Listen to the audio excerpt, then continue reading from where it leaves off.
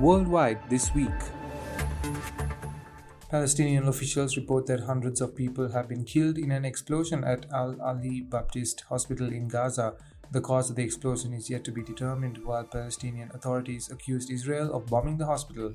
Israel maintains that militant group Hamas was behind the attack with a misfired rocket. Protests have broken out in Lebanon, Iraq, Turkey, Iran, and Jordan in response to the blast, where 500 were killed.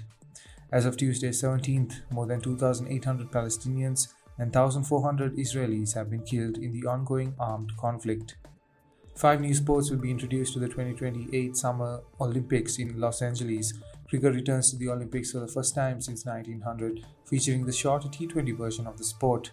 Lacrosse, specifically a fast-paced version known as Sixers, makes a comeback after decades.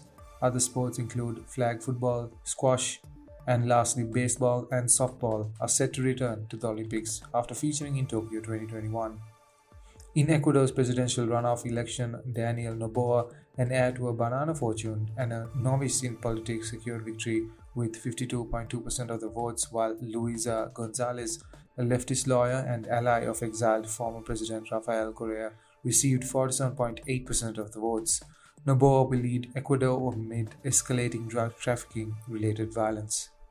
Afghanistan has been struck by another earthquake, this time measuring 6.3 in magnitude, in the same region that experienced a devastating quake just over a week prior. The latest quake hit Heir, the same region where the October 7th earthquake and subsequent aftershocks caused significant destruction. The recent terrorist attack in Brussels, where 2 Swedish citizens were killed, appears to have been carried out by an individual described as a lone wolf. There is no current evidence pointing to a connection with larger terrorist organizations or networks.